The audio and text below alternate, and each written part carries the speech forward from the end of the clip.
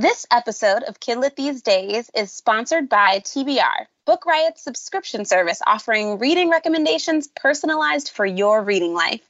Want great new Kidlit books but are overwhelmed by all the publishing buzz? Let us help. Tell TBR about your reading likes and dislikes and what you're looking for, and sit back while your bibliologist hand picks recommendations just for you. TBR offers plans to receive hardcover books in the mail or recommendations by email, so there's an option for every budget. TBR is produced in partnership with Print, a bookstore in Portland, Maine, so you can treat your shelf and support an indie too. And TBR is also available as a gift. Visit mytbr.co.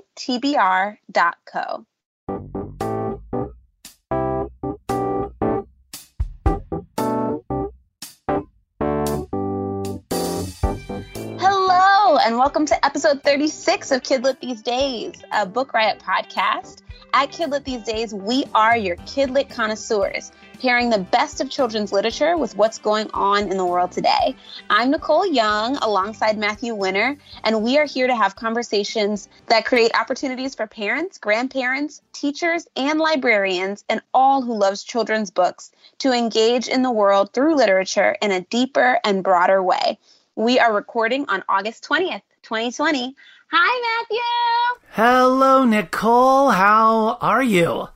I'm doing well. How are you? Nice. I'm doing great. I'm so glad that we're getting this episode out. For context, we had a couple technical difficulties with our earlier recordings, and we wanted to make sure, one, that we recorded this well, but two, we really wanted to make sure that this topic got prioritized in our episode. So sorry that you're getting this a couple days late. I feel confident that you're going to think that it's worth the wait. Wouldn't you say, Nicole? I would say so. And yes, thank you for your patience all. And we're excited to have this conversation today. What are we talking about today? We're talking about disability, and in particular, physical disabilities in kids' literature. So this is the 30th anniversary of the Americans with Disabilities Act, and this has been on the mind of a lot of folks. We're going to talk about it a little bit more, but I wanted to share a quick thanks to listener Laura Arnold, who wrote to us at Kidlit These Days at bookriot.com with the following message, quote, "I'd love for you to highlight disabilities in an episode, specifically physical, but maybe intellectual as well. I know you've done an episode on neurodiversity, but there are so many other disabilities out there, and I'd love to share positive portrayals of kids with disabilities to readers in my life, beyond the Schneider Family Book Award titles." So before we do that, why don't we share a sponsor? This episode is sponsored by War Stories by Gordon Korman from Scholastic. New from Gordon Korman, the #1 New York Times bestselling author of Restart, comes War Stories, a novel about what it means to be a hero. The book follows a boy named Trevor as he discovers that there's more to the story than what he's heard his whole life about his bona fide war hero great-grandfather's involvement in World War II. This causes Trevor to wonder about his great-grandfather's heroism, the truth about the battle he fought, and the importance of genuine valor. That's War Stories by Gordon Korman from Scholastic. Thanks for sponsoring us this week. Thank you. And also, I just want to go back and say thank you, Laura Arnold, for bringing that topic up. I'm excited to have this conversation in this episode. ADA has been on the mind. I have been listening and just paying attention via Twitter and social media to all of the friends that I have in the disabilities world, advocates who are talking about the 30th anniversary of the American with Disabilities Act, which was a major civil rights legislation that talked about giving civil rights, restoring civil rights rather, to people with disabilities. And it's 30 years old. It has changed the life of disabled people in this country and has changed the life of all of us. You and I had a conversation before when we tried to record this, before all of our technical difficulties, Matthew, about all of the ways that the ADA has affected our lives. And I have just been really awed by all of the advocacy and work that advocates are doing right now to just further ADA, to push it forward. And I think it's an important conversation for all of us to be having and talking about how we can make our world more accessible to more people? And then also, how can we talk about that in the frame of kids' literature? And how can we think about how we create a world in which every child sees themselves in literature, yes, in their classrooms, in the places that they learn every day, and can envision a future for themselves, because we are painting that future through art and literature and representation. So yeah, I'm excited about this.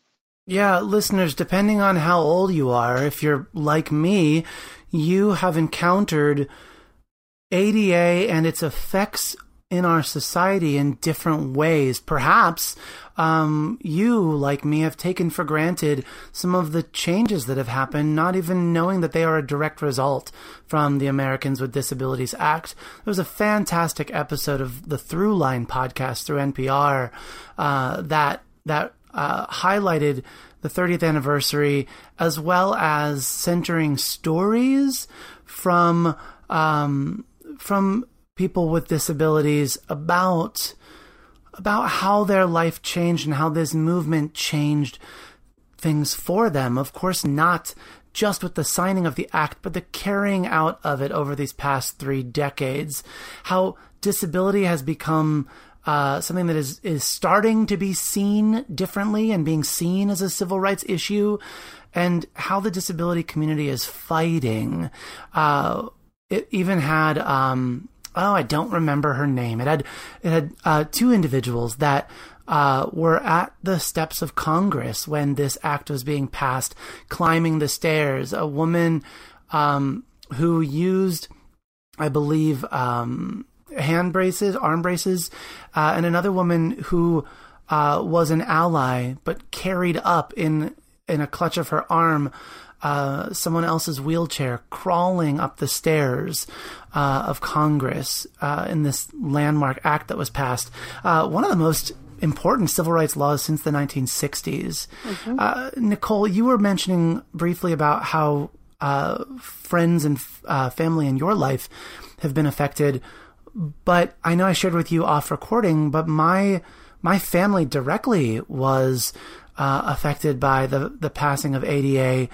And it offered an opportunity for me to talk to a family member in a way that I had taken for granted. My mom is disabled and has been since, from my memory, since late elementary school. So since when I was around 8 or 9.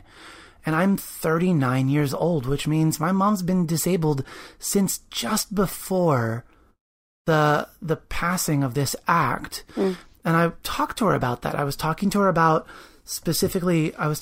own voices, because she had seen my Facebook post on our episode. And that was a new term for her, own voices.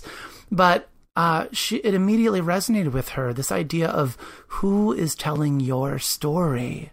Who's telling your story? And she said, she, since all 3 of us in my family, my brother and my sister and I were being raised, I'm the oldest, but she said, even when your younger siblings were growing up, she told a story about an orthodontist that my brother and sister went to, that did not have, because it was in a historic building, and therefore, I guess, was outside of the jurisdiction of who needed to update the buildings to code. And so if you were disabled, you had to park your car outside of the building and send your kids in. And then when your kids were all done, they would come out and one of the employees at this orthodontist would come out and talk to you through the window of your car. She said things like that. She said ramps on sidewalks. Mm-hmm. I can't even, it's going to stay with me forever. How my mom said it took so long to see ramps on sidewalks everywhere. And she said, you still don't see them. There's still spots that don't have them. But things like that, handicap accessibility, the way schools have become accessible, the way that, ADA doesn't just envelop physical disability, but any disability. And so we look at school funding that's affected this way for mm-hmm. programs that support learning disabilities and PT in schools and different things like that. Really, it's profound the way that if you walk through the world as an able-bodied person, how you may take for granted that some of these things that feel just like conveniences. Oh, nice, there's a little ramp down for me to cross the street. Or, oh, nice, there's a sign that tells me when I can cross, but there's also a little beeping noise that tells me when to cross. A lot of those things are direct results from the ADA. And I think about, we were, I went to the dentist today, as I said, but just as I went onto the sidewalk in front of my dentist, at where the road meets the curb, the sidewalk, there's like a yellow strip that's bumpy, right? Like it feels different than the smooth sidewalk. And that also is another result from the Americans with Disabilities Act for those that are blind or have difficulty, have limited eyesight. There are things in place to help individuals with varying disabilities. And I guess the thing that I'm trying to drive home here is that those augmentations in our traffic lights, in our sidewalks, in our schools, in our wherever, we all have benefited from those changes. Yeah, and I think that's an important point, especially when we're talking about the world of children, when we're talking about education. I can say from a policy perspective, I've been in a lot of rooms where we're talking about making sure that we're meeting ADA standards, when we're talking about meeting the standards for children with disabilities, et cetera. It's always talked about as an extra thing, right? Like an extra worry that we have to have, instead of really the opportunity to expand access for everyone, right? Like, I think that that's a really important framing for us to help, because you talked a little bit before, Matthew, about the stigma around disability. And hopefully, like, we are moving into a place 30 years after the ADA where more and more that stigma around disability is removed, and we can begin to have conversations where we really allow people the fullness of who they are, right? We allow people who have physical disabilities that we actually can't see, right, to be able to be to be open about their disability if we are removing the stigma. But I think part of the removing of the stigma is helping us understand that providing those accommodations, providing those additions, those augmentations, as you said, actually benefits us all. And like, we have all benefited from ramps. Like we have all benefited from having elevators in buildings, right? Like if they didn't exist, there would be a lot of people, even people who may not consider themselves as people with disabilities, who would have a very tough time getting up the stairs in certain buildings and certain places. And so we have to, like, as the educators, as the parents, as the grandparents, as the community members, we really, really have to make it clear to children with disabilities that the work that we're doing to make their world comfortable for them is not a burden. It's not an extra thing. It is a thing that we should be doing, just like the way that we do it for our able-bodied children. I think that's just such an important frame, and I think that was one of the major goals of the ADA. But I don't know if we're fully there yet 30 years later, but it's somewhere I know that I want to be as someone who's interacting with children every day who have disabilities I can see and disabilities I can't, you know? Yeah, a great line you gave me last time we talked about the ADA. A great line you gave me was that as legislation, it is recent and still not fully realized. Mm-hmm. I love that phrase. I wrote it in my journal. I wrote it in my notebook that I keep our show notes in. I wrote it down. I want to admit something just so that we can have transparency on how we were affected, how we have walked through, how I have walked through this world as an able-bodied person. And that is that when I was in library school about 15 years ago, we were given the assignment, which I know lots of teachers are given as well. We were given the assignment to design our dream library. And I think what that really is trying to get at is thinking about what materials would you have? What, like, makerspace things would you have? What technology, how would you innovate in that space, right? Having desks that can move and be broken apart so that you can have like these cool new workspaces and work on all these different groupings and areas. But I distinctly remember the difference between that dream library, and at that time I had already been in a library. I was hired a year early from finishing my certification. So I had my library that I was thinking about. But I remember designing this library and then stepping into the library and having that reflection of, you know what I didn't plan for? I didn't plan for making these aisles wide enough for a child in a wheelchair to get through, from making it accessible. And you just threw out a line just a second ago about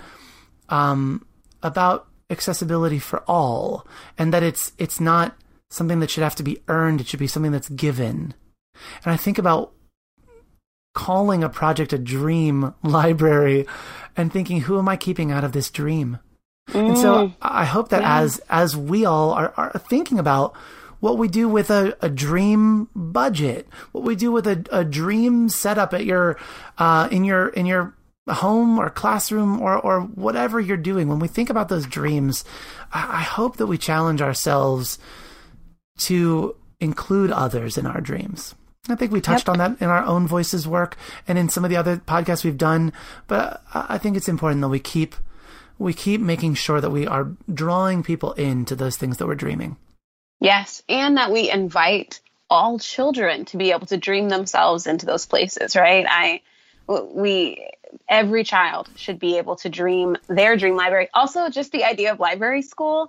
I have read way too many fantasy books about like library things. I don't know why. There's a series called The Library. It's like a fantasy library that exists in another world. Anyway, so when I imagine you in library school, I imagine you in this like magical library school. But anyways. I will tell you that whenever libraries come up in comics, I'm always quite giddy. But I should say, speaking of dream, and I'm not even trying to be like cheesy about this, but I know that you had an interview this week with an upcoming picture book author. I did. And from reading the description of this book, for real, and I get this way about books, I've been dreaming about reading this book. Can you tell us about who we get to hear on the show today? I had a wonderful interview with Kia Brown, who is a disabilities writer, advocate. She is the creator of the hashtag Disabled and Cute. And she also has recently written an adult book called The Pretty One, but she has a children's book, her first picture book, coming out in 2022, and it's called Sam Super Seats. And so she and I get to talk about it, so you get to hear from her. Can't wait. Kia Brown is a journalist, author, and screenwriter. Her work has appeared in Teen Vogue, Elle, Harper's Bazaar, Marie Claire, UK, and the New York Times, among other publications. Kia is the creator of the hashtag Disabled and Cute. Her debut essay collection, The Pretty One, is out now. And excitingly, she just announced that her debut picture book, Sam Super Seats, will be out fall 2022 via Cochlea Books. Kia, thank you so much for joining Kidlit These Days. Thank you for having me. I'm so excited. I really have been waiting to be able to talk about this picture book for quite some time. Awesome. Well, first, let's go there. Could you tell us a little bit about your upcoming book, about Sam Super Seats, and tell us what the impetus was for venturing into the world of kids' literature? Well, I'm a Virgo who loves a schedule and a plan. So Kidlit was literally always in my 10-year plan. It just happened that Sydney Monday, who is one of the editors who acquired my book at Cochlea, had read The Pretty One, and she liked the idea of, well, in the book I talk about comfort via chairs, and she liked the idea of me talking to kids about the importance of comfort.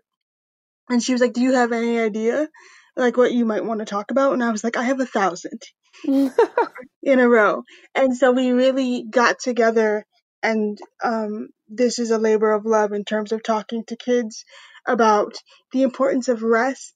We live in a society that is always talking about how we need to hustle harder, keep going, keep moving, and do all these things that sometimes we're pushing past our body's limits.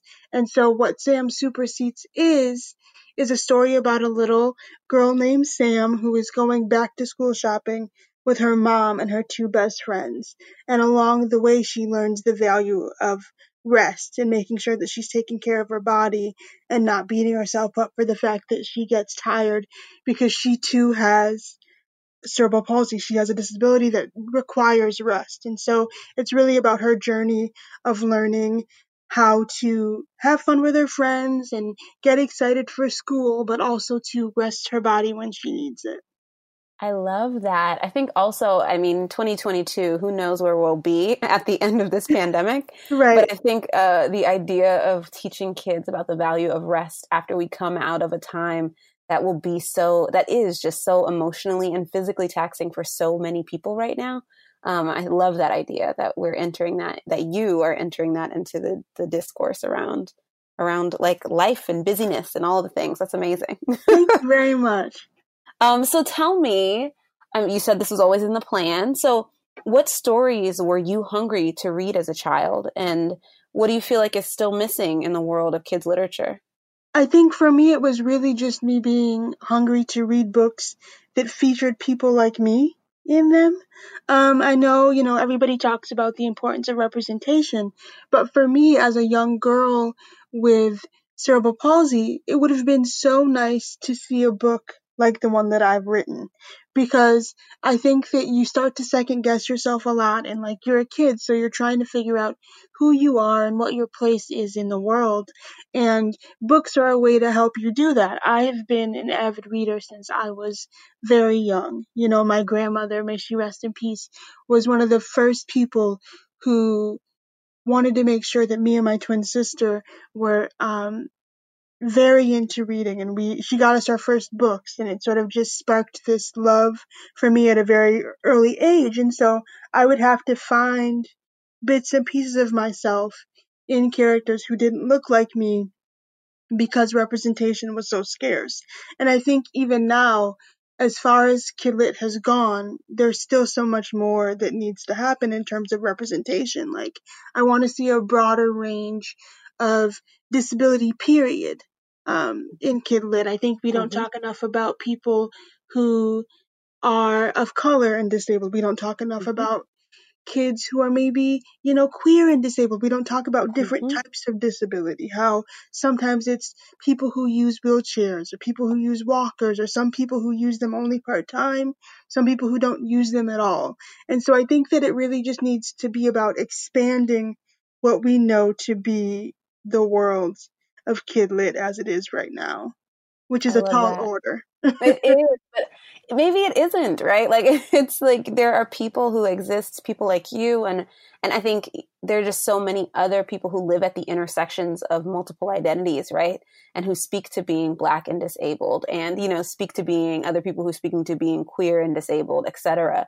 And there are people who live at these junctures who are writers, who are talented writers, and there's room for them at the table to write the stories that speak to children like you, but then also to teach children like me about how they should be thinking more expansively about not just the world, but their classmates that are sitting right next to them every day. Yeah, right, exactly. I'm just agreeing with you. Yeah. So this year marks the 30th year of the American with Disabilities Act, which was a watershed civil rights legislation for people with disabilities.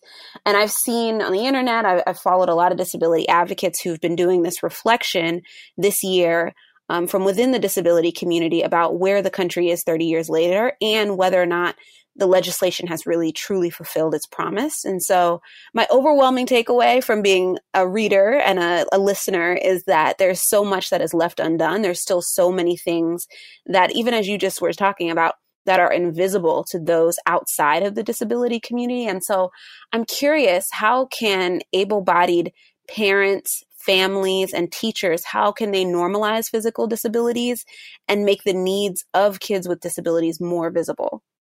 I love this question. I think that it's sort of like a three-parter. One, it's necessary to do what you're doing and listen to people inside the community. I think that it's imperative because you can't talk over someone when you have no idea what you're talking about. I mean, people do it, but they shouldn't. And then, like, they do it, but they really shouldn't. The second thing I think is to expose your kids to people who share lived experiences outside of them. So if you want your kid to learn something about disability, why don't you make sure that they have disabled friends? And not like in a tokenizing answer all our questions way, but just treat the disabled kid or the disabled person. Like, we're people. And if you want your kid to learn more, then you need to have those people in your kids' lives, as well as, like, the standard reading books and movies, and looking for people inside the community who are already doing the work, because those three things, I think, are the things that happen when people really care. But it really is about making sure that you have your child's, or yourself even, in a diverse and inclusive friend group where these sorts of things are represented, so that when your kid gets to school and they meet Roger, who is a wheelchair user, or Susie, who uses a cane, or Alexis, who uses none at all, or the people with invisible disabilities. If you can get your kid to a point where they're already experiencing these types of people outside of the classroom, they'll be much more willing and likely to embrace those that are in the classroom. So it's about a full stop, making sure that disability is in as many parts of your child's life as possible. Because it shouldn't be that you treat disabled kids, or the disabled kids in the classroom that your kids are in with or share with, like they are, to be felt sorry for, to be pitied. Like, oh, go talk to Jane. She looks, she's disabled, so X, Y, and Z thing. Or don't look at Jane.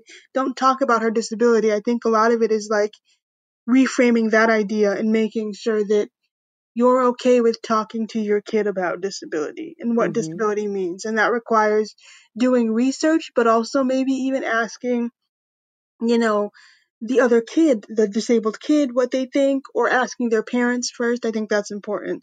But also just the idea that there's a lot of groundwork that you should be doing on your own on the internet, or, in books or what have you, before you go and put the onus on another disabled person to do that work for you. Just do the base level work, and then when you want to, learn and grow, or you're trying to figure out where it is that you want to start, then reach out to a person in the community. Because I think that it's always better to approach something like that from the, mind and ideals of the people who are already experiencing it. Because disabled adults are just disabled kids who got older. So there's just this, like, inherent thing. We can share those experiences because we lived them. And so if you're looking for a way to even navigate having your own disabled child, I think it's wonderful to look within the disability community, because there are a lot of resources where people talk about, in particular, just the language you should use and the sort of autonomy you should give your child. Is there something that you wish your teachers had known about your disability when you were a child that would have made it better, made your experience better, made your life easier, made it less awkward for you as a disabled kid? Three things. Me and threes today. The first is that I didn't need them to speak to me slower. I could understand them as is. That happened quite a few times when I was younger. It was just teachers speaking to me differently because they thought I couldn't understand them. That certain things take longer than a non-disabled person. Like, especially I had a lot of issues in gym class as a kid because it would take me longer to change. And a lot of teachers didn't quite understand that. And then it's just the idea that, like, disabled kids are still kids. And so instead of treating them like they're precious or fragile, it's important that you include them in, like, lesson plans, and you make sure that you're giving them the attention that they need and also the respect that they deserve in the classroom, outside of just this idea that you're putting up with them or you should be seen as a hero just for teaching them. I think that it's really about respecting every kid in your classroom, including those disabled kids, and making sure that you are really listening to their needs and what works best for them, not just your non-disabled students. Thank you. I often wonder when I see disability advocates like yourself, like how exhausting. I know that just as a Black able-bodied woman, I'm tired of teaching people about race. I wonder if it is exhausting sometimes to have to, like, teach people about disability. But I appreciate you doing it and making space and time for us to listen to your experience. Yeah, thank you. I mean, yes, it's very exhausting, especially when you live at that intersection of being Black, disabled, and queer, and you're like, okay, so I have to explain all three. Cool. No, but I think that as long as it helps, that's the best you can ask for. Like, there are going to be days, and there have been days where, like, it's exhausting to do a sort of one-on-one lesson about, but for me, I feel like as long as it's helping someone, if it can change someone's mind and can also change, policy and these sort of larger structural societal ideas of what disability is, then the work is worth it, But also at the end of the day, like you, I'm still just a person who like needs a break. Well, we were talking about rest at the beginning. Right. And like building in that rest. Yes. But again, I appreciate you bringing that to this space, because I think it's so critical, because our job as adults and people who not only educate children, but who, help guide the lives of children, it is important for us to just listen to them and really create environments that fit their needs, not what we think that they need. Mm-hmm. So that said, Kids Lit has a long way to go to get to the dream you have. And I think a lot of other folks with disabilities have for the space that is kids literature. But right now, are there any children's books about kids with disabilities that you love? And are there any coming out that you're really excited about? I don't know I don't think it qualifies as, what's the age range with Kids Lit again? We go up to middle grades on our podcast. Okay. So yeah. I feel terrible because I had all of these like things with regard to that, and I was like, oh, I'm sure that there are so many people doing great work, and I think that what's nice is that there aren't enough right now, but I think that within the next 5 or so years that will grow, because I'm only seeing like I keep thinking about like YA, which is completely different. I think that there's more representation in YA right now for disability, but I do think that at least talking to my other friends who are writers, they're like, listen, we want to try to dive into middle grade, and we want to try to dive into Kid Lit. So I think that in the next 5 or so years we'll see more, but right now I'm blanking on what sort of work there is right now for disabled kids, but I do think that it's coming. That's exciting. Well, I mean, Sam Superseats is coming our way in 2022. Kia, thank you so much for making time to talk to us. I'm really excited to include you in this conversation that we're having on Kid Lit this week. And thank you again for your time. Thank you for having me. I love this stuff. So thank you so much. This episode is sponsored by Book Riot Insiders, the digital hangout spot for the Book Riot community. Enrich your reading life with our Book Riot Insider perks. We've got 3 levels to Insiders: short story, novel, and epic. And you can try any level out for free for 2 weeks. The highlight is our new group read, hosted online, available to all Epic members. Each quarter, we'll read a book voted on by Epic subscribers that will fulfill at least one task of the 2020 Read Harder Challenge and cap off our read-along with a live chat. Insiders also get access to our new release index so they can keep track of upcoming releases they're most excited about, exclusive podcasts, bookish merch deals, and more. Head to insiders.bookriot.com to start your free 2-week trial. Well, Nicole, it is my favorite time. It's book time. It's book time. Let's get in on the books. So, folks, listen. This is our book talk segment. You know that we're going to take all these notes for you. We'll throw them in our show notes at bookriot.com/listen. Just find episode 36 of Kid Lit these days. We've recorded these all for you. But no doubt you're going to want to pick up some of these books. You're going to want to suggest some of these books, some books that we didn't know about. So when you do that, hop onto social media, use hashtag KidLitTheseDays, or feel free to email us your book suggestions at kidlitthesedays@bookriot.com. That's how you can reach us. We check that email all the time, and we love getting your suggestions. We want to make sure we emphasize at the top of our book talking segment here that we were working real hard to find own voices, stories about disability. And as you might guess, they are hard to come by. Mm-hmm. There are a lot of people writing about disability. There are a lot of moms and teachers and friends of folks with disability.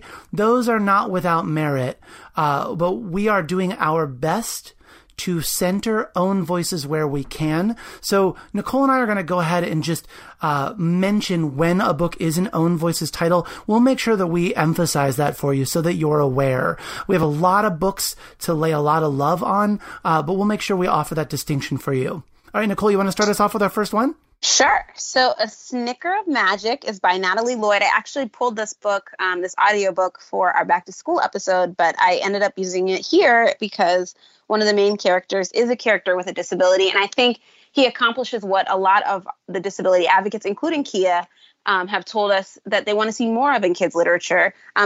But I will just give you a quick description of the book. So Midnight Gulch used to be a magical place, a town where people could sing up thunderstorms and dance up sunflowers. But that was long ago, before a curse drove the magic away. And 12-year-old Felicity knows all about things like that. Her nomadic mother is cursed with a wandering heart. But when she arrives to Midnight Gulch, Felicity thinks her luck's about to change.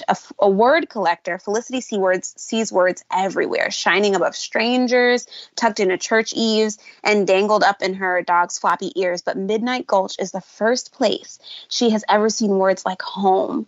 And then there's Jonah, a mysterious, spiky-haired do-gooder who shimmers with words that Felicity has never seen before, words that make Felicity's heart beat a little faster. And so this book is not own voices, but Jonah is a character with disability. He has a wheelchair. And I think his wheelchair and his disability are normalized in the context of the book in a way that I think is refreshing in a middle grades novel. And so I just wanted to highlight it. I think that's beautiful. The first book that I'm going to jump into is an own voices title. It's a nonfiction biography collection. It's written by author Carrie Burnell, illustrated by Lauren Baldo. It's called I Am Not a Label. 34 disabled artists, thinkers, athletes, and activists from past to present. This book is beautifully illustrated and takes it gives us a walk through history and around the world to learn about individuals that you may or may not know have a disability, an intellectual disability or a physical disability. But it not only highlights the disability, but leans into the accomplishment, whether that was a disability that was embraced in order to accomplish and make a mark on the world, or one that was overcome. Or to give you some examples, we have Stevie Wonder in this book. Stevie Wonder was one of the first people I can think of that I knew as a celebrity had a disability. And that was important because it allowed humanizing the experience of someone being born different from me, right? Yeah, I think, and also just not limiting what the possibilities are, because Stevie Wonder is one of the greatest geniuses of our time. Heck yes. You've got, and I love in this book, I love that you're using that word, because side by side in that book, Stevie Wonder and Stephen Hawking, right? Yeah. Come on. Geniuses. That's so good. Geniuses. So good to have that back to back. Emmanuel Afosu-Yeboah is in this book. He has a limb difference and was a bike rider in Ghana and had an important contribution. We talk about folks that I have not heard of before, like Catalina Devandas, who's a lawyer. I'm literally flipping randomly through here. Wanda Diaz-Merceo, Frida Kahlo, Helen Keller. There are names in here that you know and names that you do not know. And what's quite beautiful, too, is that it's got a wonderful glossary of terms that are mentioned. It's got a section of folks with hidden disabilities. It's got words from the author herself who has limb differences. I just feel like this book is doing everything right. And just to hand it to a child is to invite them into engaging in experiences where they may see themselves and they may see others in ways that they might even reveal to you or not. I think that it's important that we broaden our view of the world and the people in it, whether they directly connect to us or not. So beautiful, beautiful book. It's called I Am Not a Label. Clearly, I have a very hard time not gushing over it. That's why I put it first. Do you have another Own Voices before I go, Matthew? I'd love I totally do. I have a book Okay. that is insanely good. This is like a must-have in every library collection. And I'm so glad we're re-recording this episode because I totally forgot about it until I did my own searching again. I was like, wait, I know in my other library I have this book. So this book is called Not So Different: What You Really Want to Ask About Having a Disability. And it's written by Shane Burkaw, with some like graphic illustrations by Matt Carr. It's a book of questions. It's a nonfiction book where Shane, who is in a wheelchair, he has a rare disease called spinal muscular atrophy, which hinders his muscular growth, right? And in this book, it's questions that he gets from kids that see him and ask, like, there's a question that leads a section called Why Is Your Head So Big? There's a question about why do you talk funny? It's questions that, quite frankly, as an adult, I would feel really ashamed if my kid asked.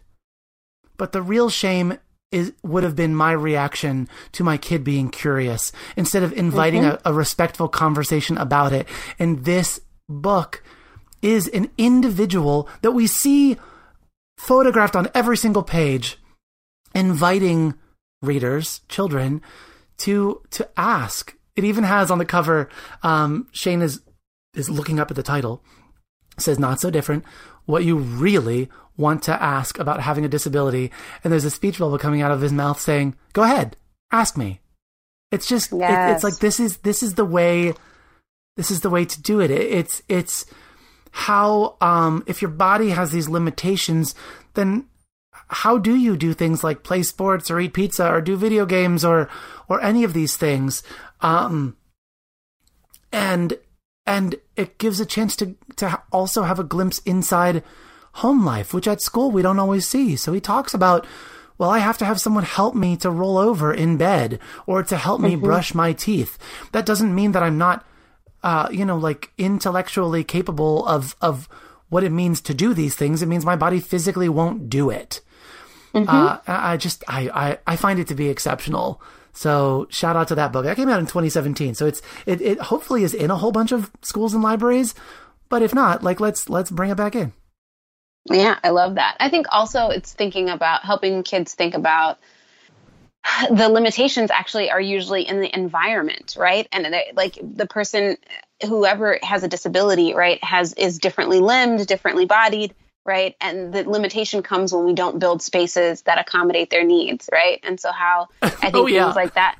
Yeah, the limitation is certainly one that we put on them. It's imposed, yeah. And so I think thinking about how helping kids too think about how how does your cafeteria space work, right? Does that allow your disabled friends to be able to get around fully, right? Like there are things like that hopefully that books like this help highlight. Oh, so Nicole, I have another one. If I could, can I just, if we could walk into a classroom, let me just say that most children, they're already there. As you can imagine, they want to help. They have, I feel like most, if not all children seem to have such a strong pull for empathy.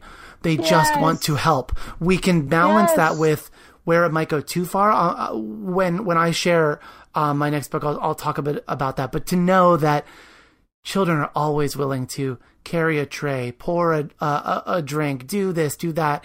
I see that constantly, that children just want to help. Yeah, and we can help them think about how to advocate for a built environment that helps support their friends, right? And support that beautiful empathy that they already have built in. So my book, again, another one that's not Own Voices, but it's A Song for a Whale by Lynn Kelly. And so I just want to read the blurb a little bit. And you've shared this book with me, Matthew, but so I would love for you to add anything. I love this book. Sure, go ahead. But from fixing the class computers to repairing old radios, 12-year-old Iris is a tech genius. But she's the only deaf person in her school, so people often treat her like she's not very smart. If you have ever felt like no one was listening to you, then you know how hard that can be. And when she learns about Blue 55, a real whale who is unable to speak to other whales, Iris understands how he must feel. Then she has an idea. She should have meant a way to sing to him, but he's 3,000 miles away. How will she play her song for him? So, Song for a Whale by Lynn Kelly.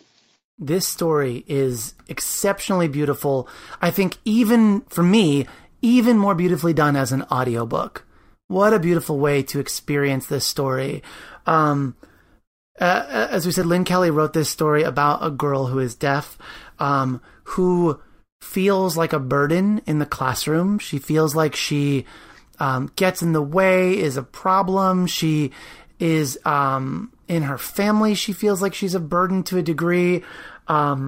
She hears about this whale whose song doesn't match the pod's song, which causes a problem. If the whale's song doesn't match the pod's song, that means the whale cannot communicate with others in its pod. And this is a true story about this whale, and the whale is true, being alone in the wild because its song doesn't match other pods.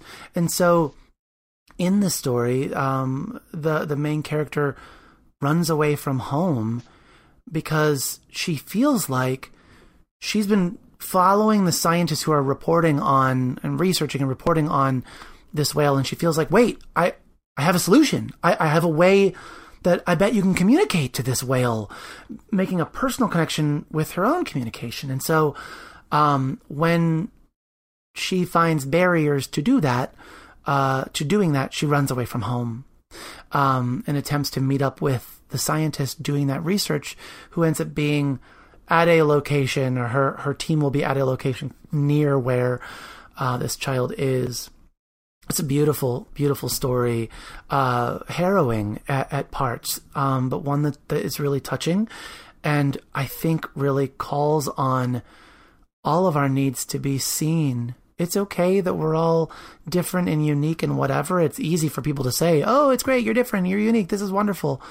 But that can also feel like you're alone.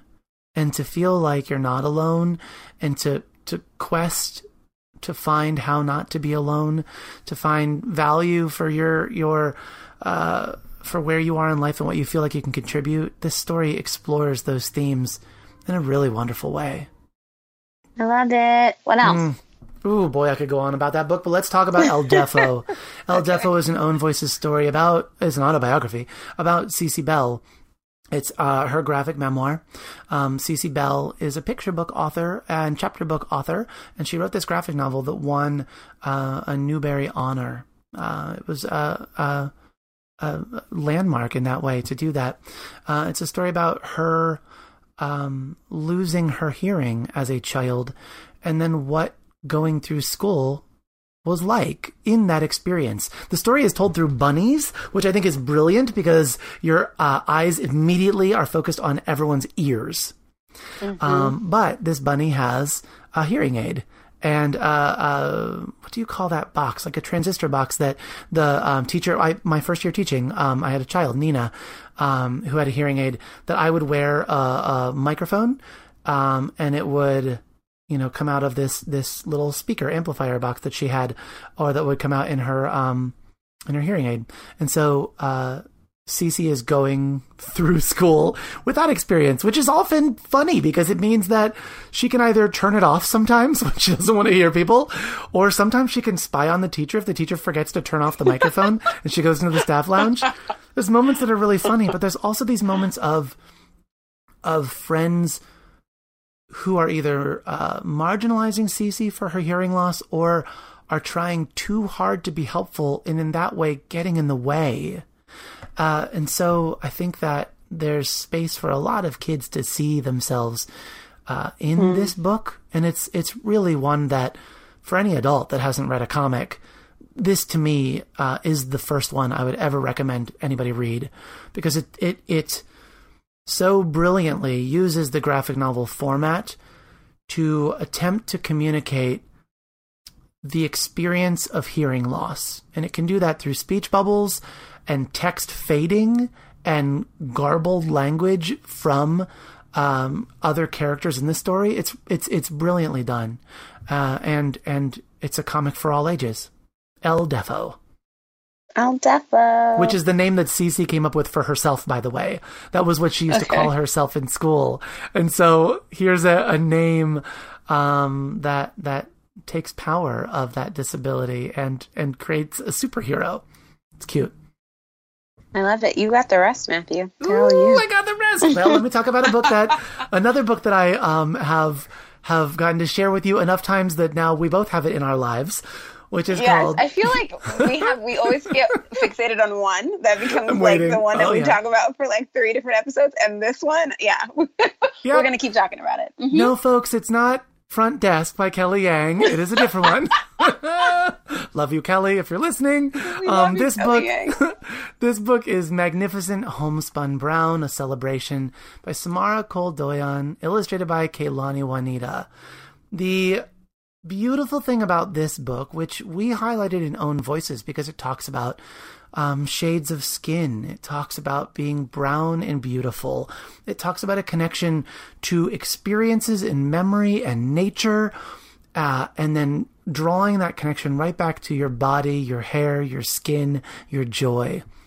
But within this book also, Kehlani has worked masterfully at bringing visibility to limb differences and disabilities, as well as different identities. She's done a beautiful, beautiful job. One that I think requires looking closely, which is what we want inclusion to feel like. We don't want inclusion to feel forced. We want it to feel like you, the individual, really looking and seeing people for who they are, beyond their disability, but also not ignoring their disability. There are individuals with limb differences. There are individuals in wheelchairs. I love pointing out that there's an adult character that reads to me as queer. When I interviewed Kehlani and Samara for the Children's Book Podcast, Kehlani was like, she totally is. In my mind, she was. I mean, who knows if she is? And I thought, isn't that the sweetest reaction? That Kehlani herself says, who knows if she is? She doesn't know these people. But for anyone to feel a sense of family or of connection in seeing characters, I think it's important to point that out. This is not an Own Voices book for disability, but it is a beautiful example of how inclusion can work in a way that doesn't feel prescriptive. Love it. Cool. Mm-hmm. The next, I have 2 more that I'm going to share. I'm sort of building up to my last one. I want to connect what I said in the beginning of the podcast to the last book. So the next one I'm going to add is My 3 Best Friends and Me, Zulay, written by Carrie Best and illustrated by Vanessa Brantley Newton. In this story, Zulay and her 3 best friends are all in the same first grade class, and they study the same things, even though Zulay is blind. When their teacher asks her students what activity they want to do on field day, Zulay surprises everyone when she says she wants to run a race. And with the help of a special aide and the support of her friends, Zulay does just that. I love that this book, this is not an Own Voices book, but it is a book about allyship, and it is a book about dissolving the idea of limitations and rather turning that into opportunity. It's written by by an author and illustrator of color, which is something I bring up a lot too, because not only is it difficult to look for Own Voices disability books, but it is almost impossibly difficult, especially in the picture book world, to find own voices books with individuals of color with disability. So I say this because, you know, if we don't talk about it, we won't see that change. I was thinking about my interview with Kia, and I asked her a question at the end of the interview, and I was like, are there any books that you want to recommend? And she didn't have any suggestions, in part because there's such a dearth of books in the kidlit space that are featuring kids of color with disability. And so, like, I cannot wait till Sam Superseats comes out. We need it. But I also just want to highlight, you and I talk about this a lot, that, you know, we as the people who are in children's lives, the teachers, the parents, the librarians, the community members really need to highlight that there is a gap. And we should be listening to people in the disabilities community, right? We should make ourselves, if we are able-bodied, we should make ourselves listeners and help amplify those voices. But two, we just got to push for more. There needs to be more representation on all levels in kids literature, but in particular for people of color with disabilities, it's a gap. More people writing and more publishers publishing those books that they write. There are some books that are self-published. They're not widely available.